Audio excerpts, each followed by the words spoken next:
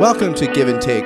It's a podcast where yours truly, Scott Jones, talks with artists, activists, authors, theologians, philosophers, scholars, political pundits, and a host of others about their world, their work, and the lens through which they experience life. I engage my guests in a conversation that's free-flowing, entertaining, unexpected, occasionally bizarre, oftentimes enlightening and informative, and above all else, deeply human. For tuning into this episode of Give and Take.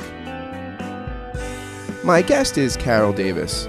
She is the author most recently of The Nail in the Tree, Essays on Art, Violence, and Childhood. The Nail in the Tree narrates Carol Ann Davis' experience of raising two sons in Sandy Hook, Connecticut on the day of and during the aftermath of the shooting there. Part memoir, part art historical treatise, these meditations lead her to crucial subjects, including whether childhood can itself be both violent and generative, the possibility of the integration of trauma into daily life and artistic practice, and the role of the artists. She's the author also of two previously published poetry collections. We had a great conversation. I hope you enjoy it as much as I did. Carol, welcome to the podcast. Thanks for having me. You have written this book called The Nail in the Tree, and you wrote it basically in the wake of Sandy Hook. Your kids weren't in the school that actually where the shooting happened, but in the school district. So you've lived in this traumatized town. And what's interesting is this is the first prose book you've ever done, right? So like what about trauma moved you to go from poetry to prose? Because you write this sort of series of prose essays chronicling like your life in the year of the aftermath. I mean, why do that? Well, I mean, I was still writing poems all the time. And after I finished this book and went back and really looked at my writing practice over a number of years prior to that point, like I was always writing essays now and then. I was sort of an occasional essayist. But this experience seemed to call out for something in the shape of the essay that I needed. I don't know. Sometimes, some other place I said that like poetry calls to the momentary. So like the momentary experience, often a momentary experience of beauty.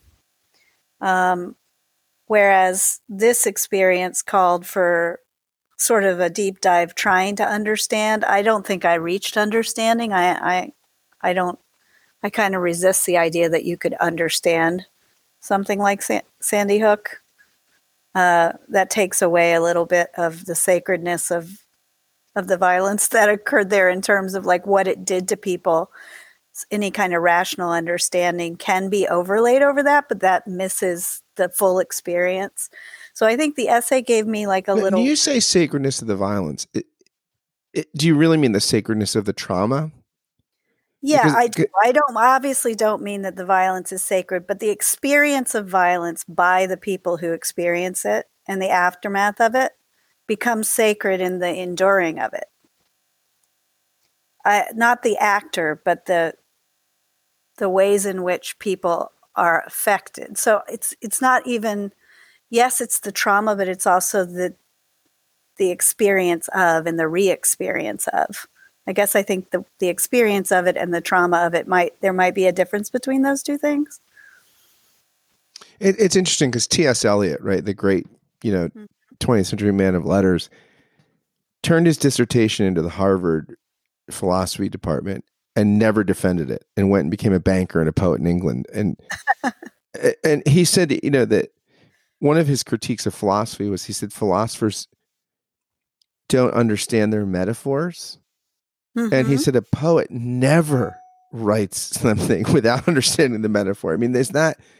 I mean, does that ring true? Yeah. And also, it's interesting because you've gone the opposite direction, kind of gone into prose. I mean, that's an interesting thing. Is that for precision or reflection? I mean, what couldn't? It's just a different kind of circling that I could do inside an essay. Do you know how like an animal will, before they bed down, they will circle and circle and circle and circle this the bedding place. My dog does this every night and messes up my sheets. To me, that's an essayistic move.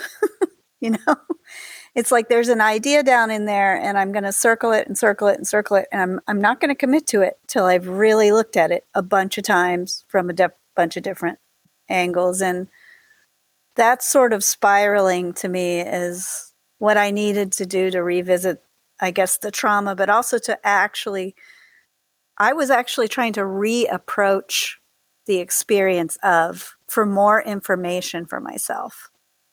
And also to observe it as a sacred practice, I guess, is what I meant by the sacredness of the violence. Maybe that's my own way of trying to recover some sort of, I guess I just want to improve myself by everything that's happened to me.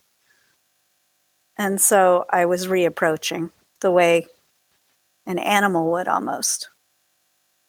You write something in the book that I found, and as I've been rereading it in the light of Corona, I find so poignant. You say, part of this artistic childhood temperament is a fidelity to a close proximity with the outside world. In my case, that was a world of wind, sand, and ocean.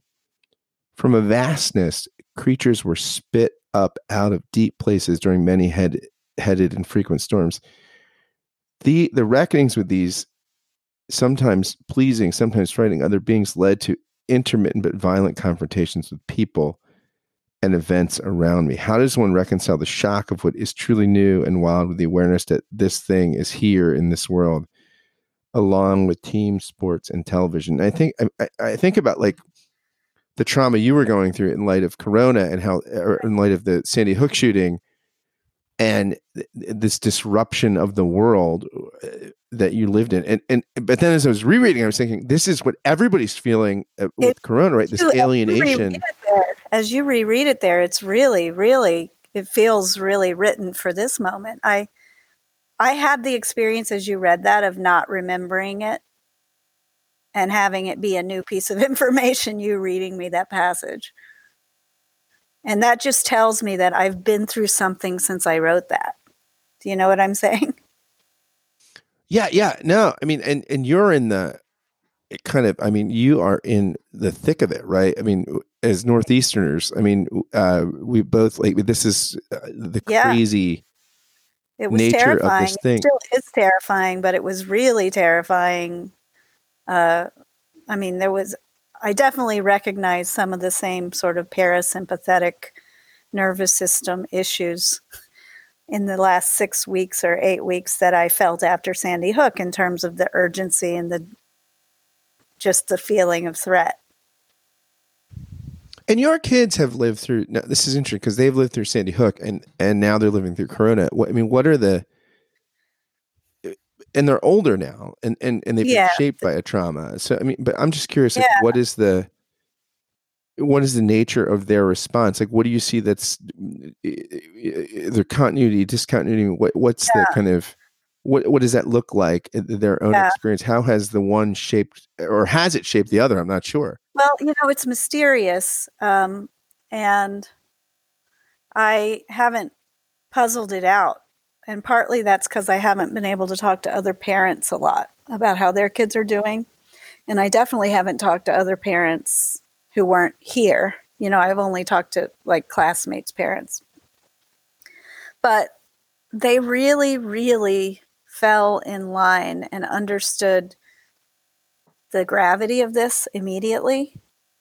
You know how there was some talk, I guess, in the news or around about like, or some communities where kids wanted to do play dates or they wanted to do sleepovers when school was canceled and they didn't understand.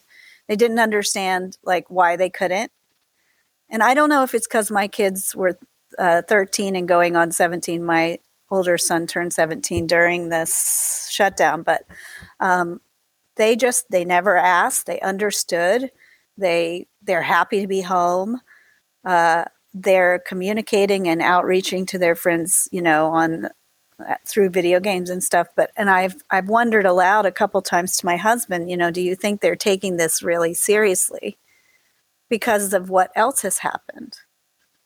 Like that somehow they have a channel for grave danger. And then my younger son, Danger Will Robinson, this kind of, the Lost in like they Space kind thing. of know, or they're reading it on their parents. They're reading. Remember, I mentioned that I'm kind of like, I was at a heightened. I'm trying to stop doing this now and just live in the moment and not have a heightened sense of threat moment to moment in my house. You know what I mean? But like, was that something that they recall from 7 years ago? That mom and dad were kind of like, stress is too much of a word, too little of a word, but it's not precise. But like, are they having any kind of, I guess, somatic memories of those times? As I kind of am, you know what I mean? Yeah, that's interesting because also I saw a statistic the other day, like I don't know, somebody posted 3 weeks ago on Facebook or something that since the coronavirus, there has not been a single school shooting, which yes, this has been remarked to me, and I'm just sort of like, because we are not there, like, right, exactly. I mean, but this is this thing. I mean, school shootings, like, I mean, it's kind of like lightning, right? I mean, it's not going to probably happen twice in the district. Right. But that doesn't change the traumatic somatic memory you're talking about, right? Like no, right. It's in the body. You're living as it's going to happen again. I mean, you're kind of probably, like, I would guess, right? Like in this weird place of like, oh my God, what if it happens again? Well, not just that, but culturally since that moment, and this isn't a complaint, but it's just an observation that because of the way that lockdowns were internalized by the entire nation as something we should do in response to these. And because of the intensity with which we undertook to do lockdown drills, I mean, I really can't tell secondary trauma or primary trauma on that one. You know what I'm saying? I go back and forth in my mind about how many lockdown drills anyone in the country should be doing.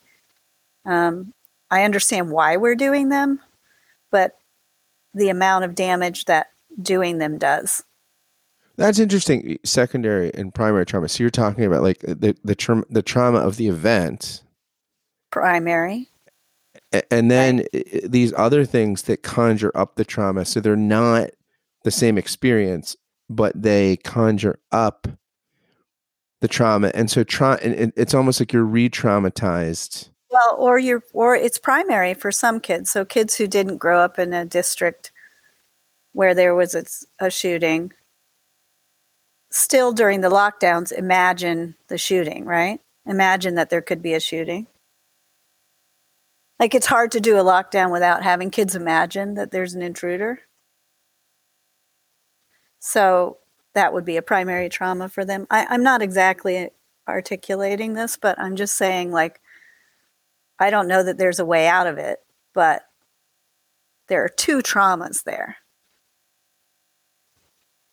Yeah. So I wonder if some of my kids' relaxation over this break has just been not dealing with the entirety of the cultural way in which school is freighted now with the possibility of a shooting, not just in Newtown, but everywhere. Yeah, and it's interesting the way you talk about that, because this is the thing that the traumas condition each other, right? Like that the primary traumatic event conditions all these other traumatic events, and then the secondary traumas condition the way you experience the primary trauma, right? So there's this weird interplay where that, if to use a fancy overused term, hermeneutical, like you interpret reality. Hermeneutics is all about interpretation. This kind of interpretive lens that you experience reality with is always trauma colored. Yeah, another big theoretical word that's thrown around a lot that I think pertains here is the imaginary. Your imaginary, the imaginary in which you live. So it's the lockdown imaginary. T.S. Eliot says that even illusions have reality. They have illusionary reality. Well, they call something into being, and then it can't be it can't be a lens that's taken off again once it's put on. So you told me that you've been writing poetry Yeah. in light of Corona. Do you want to share some verse with with Sure. me and our listeners right now? Yeah, I printed out a couple of things. I noticed that a lot of them, this will resonate with you and your theological background, but everything feels like it's a question or a prayer right now. Um, so this poem that I'm going to read is kind of a prayer about trying to surrender or accept what the world is right now. It's called Let It Come. Let it come as the world comes, a crawling thing in blown daylight. The first birds of morning, how the world comes calling, how it catcalls and mocks, and draws by melody its traps and trappings. Surrender to it, yours the first footfall, your fingertip breaking frost cover, last frost of spring, fresh, not salt water, on a foreign tongue that turns out to be yours. All of a sudden, let it come, the eddying emptiness of last year's sugar water, where hummingbirds expect it. As it comes, let want come, let hunger in, and the urgency of forgotten things. Welcome as weary travelers, them come miles to give you news. As the dark wing comes, let it, cascading as it does down hillside its long shadows, and with ragged breath as if by melody to trap all trappings, the way the river's eating its way along the roadside, road a trail almost, and you its homesteader. Go on, ask what saves you, and you have your answer. You in the seed bed or among the heavy reeds. This is the part where you part your lips and look upward, the half-gone wasp nest swaying thinly in thin breeze, it and you of someone's making. This is where you unspin from all that was into new becoming. As it will, let the world come. As the world comes, let it. That was beautiful. I mean, and I think of as you were reading that last part of the wasp nest, I think of there was a book written about Karl Barth, who's the greatest theologian of the 20th century, maybe the greatest theologian of modernity. Mm-hmm. But this guy, Eberhard Jungel, wrote this book interpreting Barth. And it was a very short book, but he said, all being is in becoming. Mm-hmm. Yeah. And I, and for Barth, like even God's being was in becoming, right? Like God moves, God, Right, like it's right. God is not static for him. God is always moving towards us and moving in creation, moving. And so that it's interesting because there's this, as I'm listening to that poem, I'm thinking you don't choose whether or not to become. You can only participate in the becoming, right? Like Right. you're becoming something. Yes. And the world is becoming something, and the world is changing. You are in the becoming of that.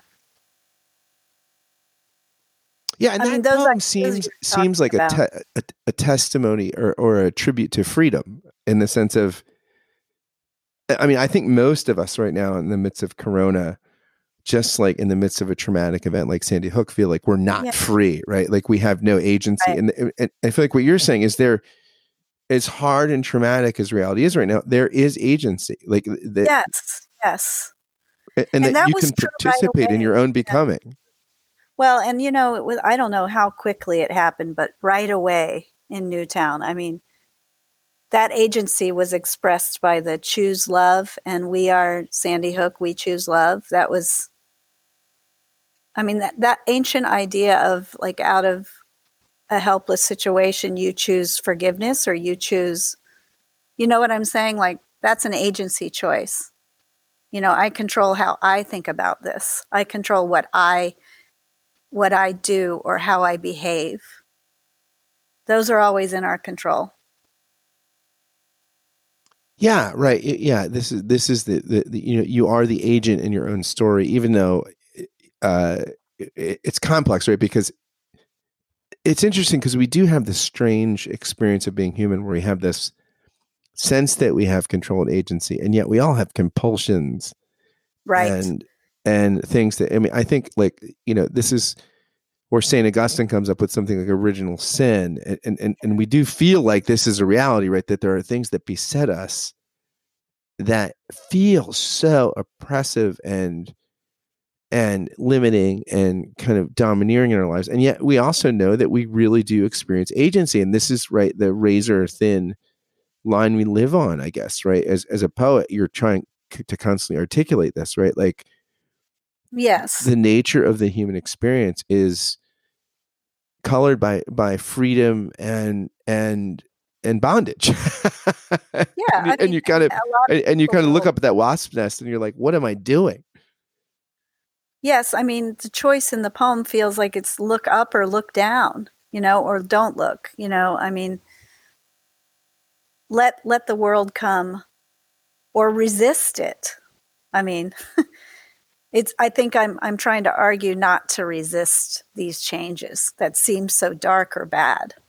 Like you could also choose to let that come into you. Let that change you. I mean, that's a big idea that's around right now, is the real tragedy of the situation we're in right now is if it doesn't change who we are, right? If we don't let it change us. Yeah, and it is inevitably going to change. I mean, this is the interesting thing, right? Like, it's, I think late modernity is kind of part of the thing that makes late modernity what it is, right? Is that Right. we have the sense of control, right? And strawberries, they don't grow in a field; they just come in aisle 7 at the grocery store, Right. and then all of a sudden you have this moment where no one has control over anything. But this virus seems to have the control, and this virus, which we cannot, and these debates we have about the economy and who's the most vulnerable, and should we open up, or shouldn't we, and how do we deal with this? It just reveals, right, that there's a difference between agency and control, right? You can be free and have agency and still not have control.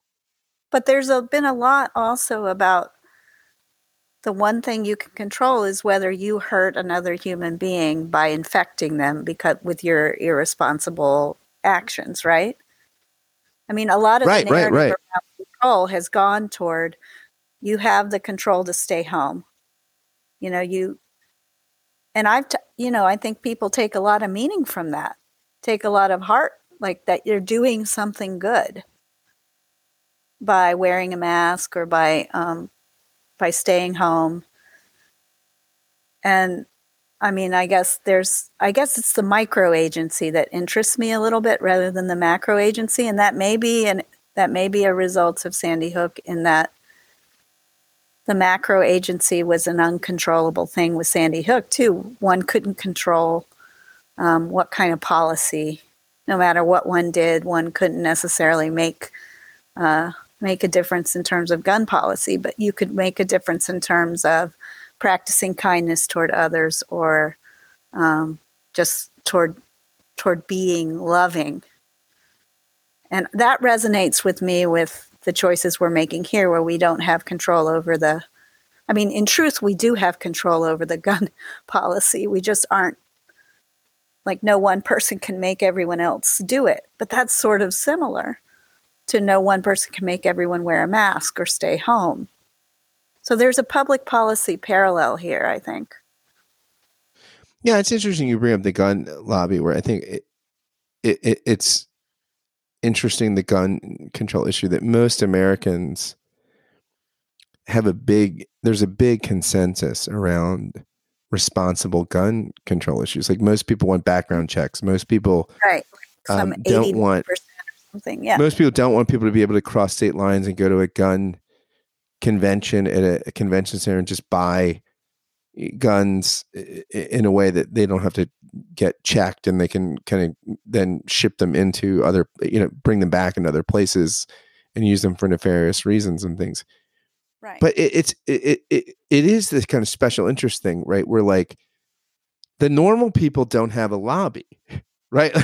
Right? Mhm. Like special interests have, amazing resources to like, and this is even bipartisan. Like if you're a Republican Right. that Right. is I for mean, sensible gun control legislation, they'll find a Democrat that's for unrestricted kind of gun rights, and just kind of like, it's not even partisan. It's just kind of this single issue special interest, mountain of resources that keeps, I think, us from doing things that largely most of us agree on.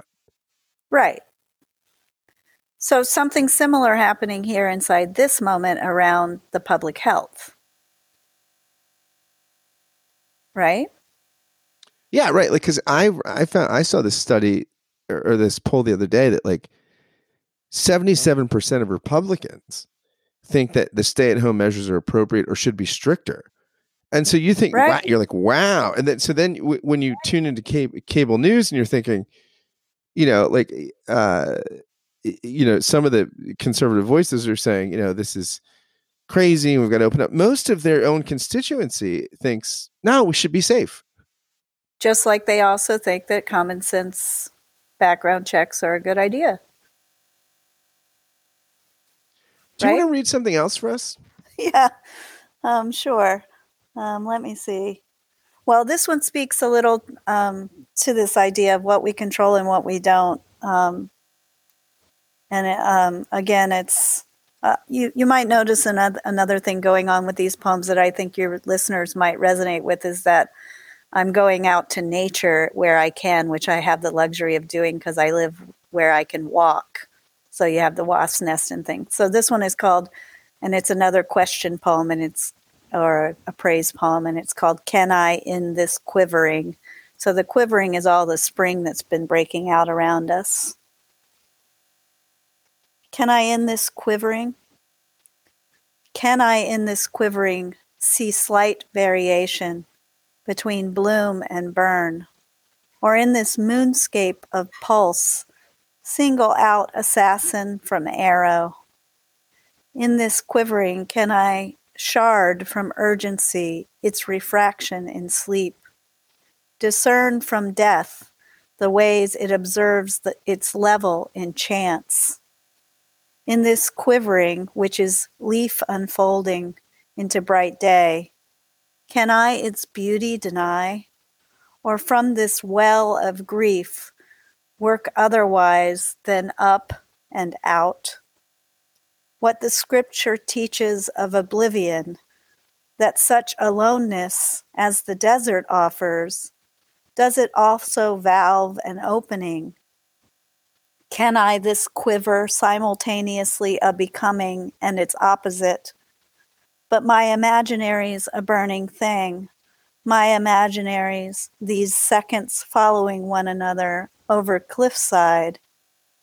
Can I its beauty, this quivering which is the leaf budding, which is a tree come back, though each is to arrow and assassin born? In this moonscape, my imaginaries with the dead drinking its cold light, my imaginaries late coming home.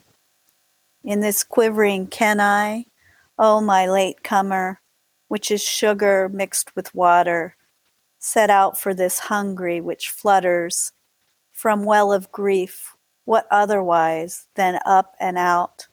My God, of this beauty which befalls me, what would you have me make? What would you make of me?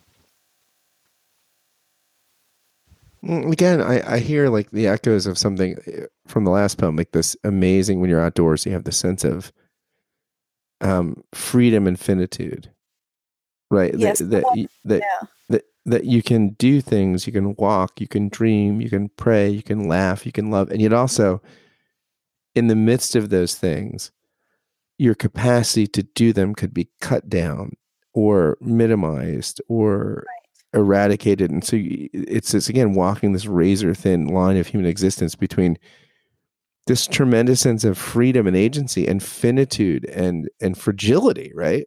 And death. I mean, the constant like death around one. I think it's just uh, it's just always both. I mean, Do you think there's part of the? Do you think that part of it is that the fragility gives meaning to our freedom? I don't know. I mean, I know what you mean. The gives meaning part is hard for me, though. Like, you'll know from reading my book, I like rail against the idea of giving meaning to things. Yeah, yeah. I really do. I fight I don't want to think, and I don't believe like some things are really meaningless, but that relationship of the things being meaningless to the mystery in the and that literally is that. I mean, I remember when I was in seminary, like, yeah, a professor quoting Kierkegaard saying, like, evil and sin is absurd, and he said literally absurd in Latin means without meaning. Like, right. so these things that terrorize our lives are often are with and sometimes I think that when philosophers or theologians or intellectuals try to kind of do theodicy, they try to say, well, here's how you can have a good God and a good reality and, Right, and right. explain evil. It actually creates more evil because it actually winds up trying to give meaning to things that have no meaning. Well, or even to argue oneself into a point of committing violence or excusing violence, which was sort of Hannah Arendt's point in The Origins of Totalitarianism, that good arguments can be used to bad ends. To justify an action in the face of violence, or to intellectualize when one should act, this kind of thing. But in my case, as I talk to you and in these reflections, I know that, like, and as you bring up different theologians, and I grew up Southern Baptist, so I think that this stuff is in my blood. These are the things that Southern Baptists, these are the people that put the fun back in fundamentalism. I had an unusual pastor. I did not know that the Southern Baptists preached against drinking and dancing till I was grown. Good for you. But what I did do is read the Bible 3 times through by the time I was 15 years old, because that was the curriculum. So, like, I just have this stuff. I mean, a lot of times I have a colleague or a friend who's a Jesuit priest. He's 83 and he spent 30 years in the Middle East. He's like a super fascinating person, and I did the spiritual exercises with him, even though I grew up Southern Baptist. I'm not Catholic. When I talk to people who are trained in real theology, like him or you, like, they can feel the threads that are in my belief system better than I can, but it's pretty classic, the things that I bring, right? Yeah, no, this is the thing. Like, I mean, I think that this classic ancient tradition, right, that kind of its wisdom kind of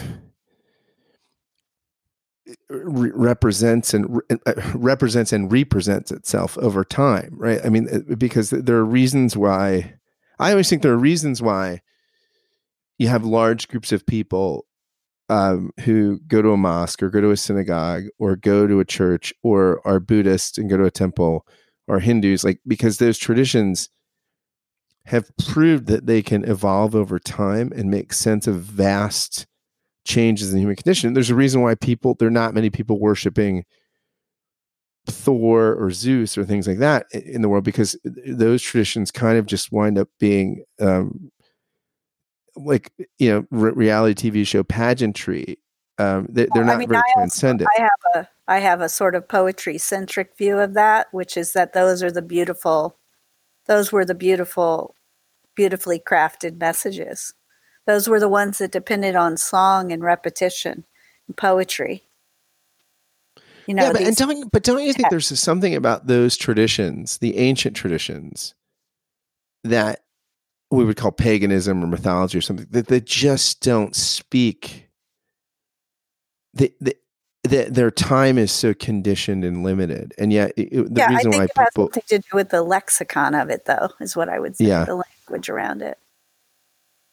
Yeah, and I mean, I think that's, but even in your poetry, what I hear is like this recovery of these basic truths that most transcendent kind of world religious consciousness is dialed into, right? I mean, this is why interreligious dialogue is possible, because there is this sort of, I mean, the more things change, the more they stay the same.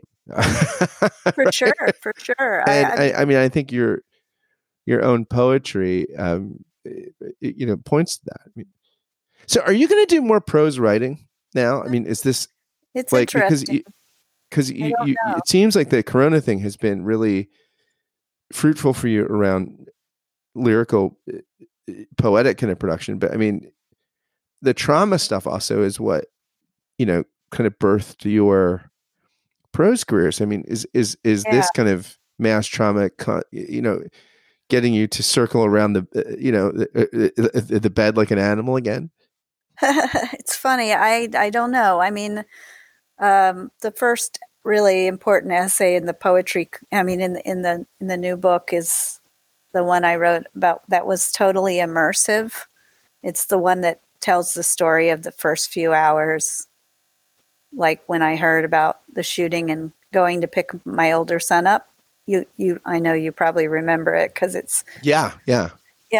So like, if I'm going to write like I did about Sandy Hook, about this experience, it'll be because 8 months from now, I am compelled to get it out of my body the way that I had to get that out of my body. So this is like therapeutic with trauma for you, the prose stuff, in a way that poetry is probably leaning into the dark and stormy stuff and beautiful stuff in your body and soul. It seems like the prose practice is the way you get the stuff out. Well, I think it's also like it has to do with, if I know what the subject is, it's probably an essay. And if I don't know what the subject is, it's probably a poem. Because you probably noticed, I mean, I feel bad reading these poems aloud to somebody who can't even see them on the page. And like, there's not a real subject to them. They kind of move around, right? Like not the way an essay would. Like in some ways, the poems like are searching for a subject or searching to escape a subject. And so like I would write essays if I had something in particular that I was examining as a subject. And then if I had no idea what I was going to say in the next 3 words, I'd probably be writing a poem. I probably have to get both of them out of my body. That's interesting though, because I think, I mean, again, we were talking earlier about late modernity, and I wonder if the essay is this kind of form of like trying to control things, right? Like and we do need to control things. I mean, it's good that we have roofs over our heads and climate control in our houses in the winter and things like this. But also, isn't there this sense that like, wow, where poetry maybe gets into the thing that we never have any control over anything. Absolutely. It's the confrontation with the void. It's like poetry says, what if nothing has any meaning? Okay, I'm going to sit with the idea that nothing has any meaning. I'm going to let that happen to me. That's sort of what poetry is doing when I go to it. Well, I'm glad you go to it, Carol. I mean, you go to it incredibly well, and I look forward to, I hope, many more years of hearing you in control and out of control between poetry and prose, because you do both incredibly well. So thank you for writing a book of prose, The Nail in the Tree, and thank you for spending some time talking with me about it and sharing your verse, which has really blessed me. Oh, thank you so much, Scott, and thank you for continuing to do this podcast into the void of the moment we're in. The void, right? That could be your next book, Into the Void. Thanks, Carol. I appreciate it. Okay, take care. Thanks for listening to this episode of Give and Take. If you like what you've heard here, please do a few things for me. Go share about this episode in iTunes. Write a review. Give it a rating. Share the love and goodness. Or go on social media. Share a link to the episode on Twitter or Facebook or Instagram. Please pass along the love and goodness if you've experienced it here. Thanks again. Thanks again for listening to this episode of Give and Take. And until next time, friends, fare thee well.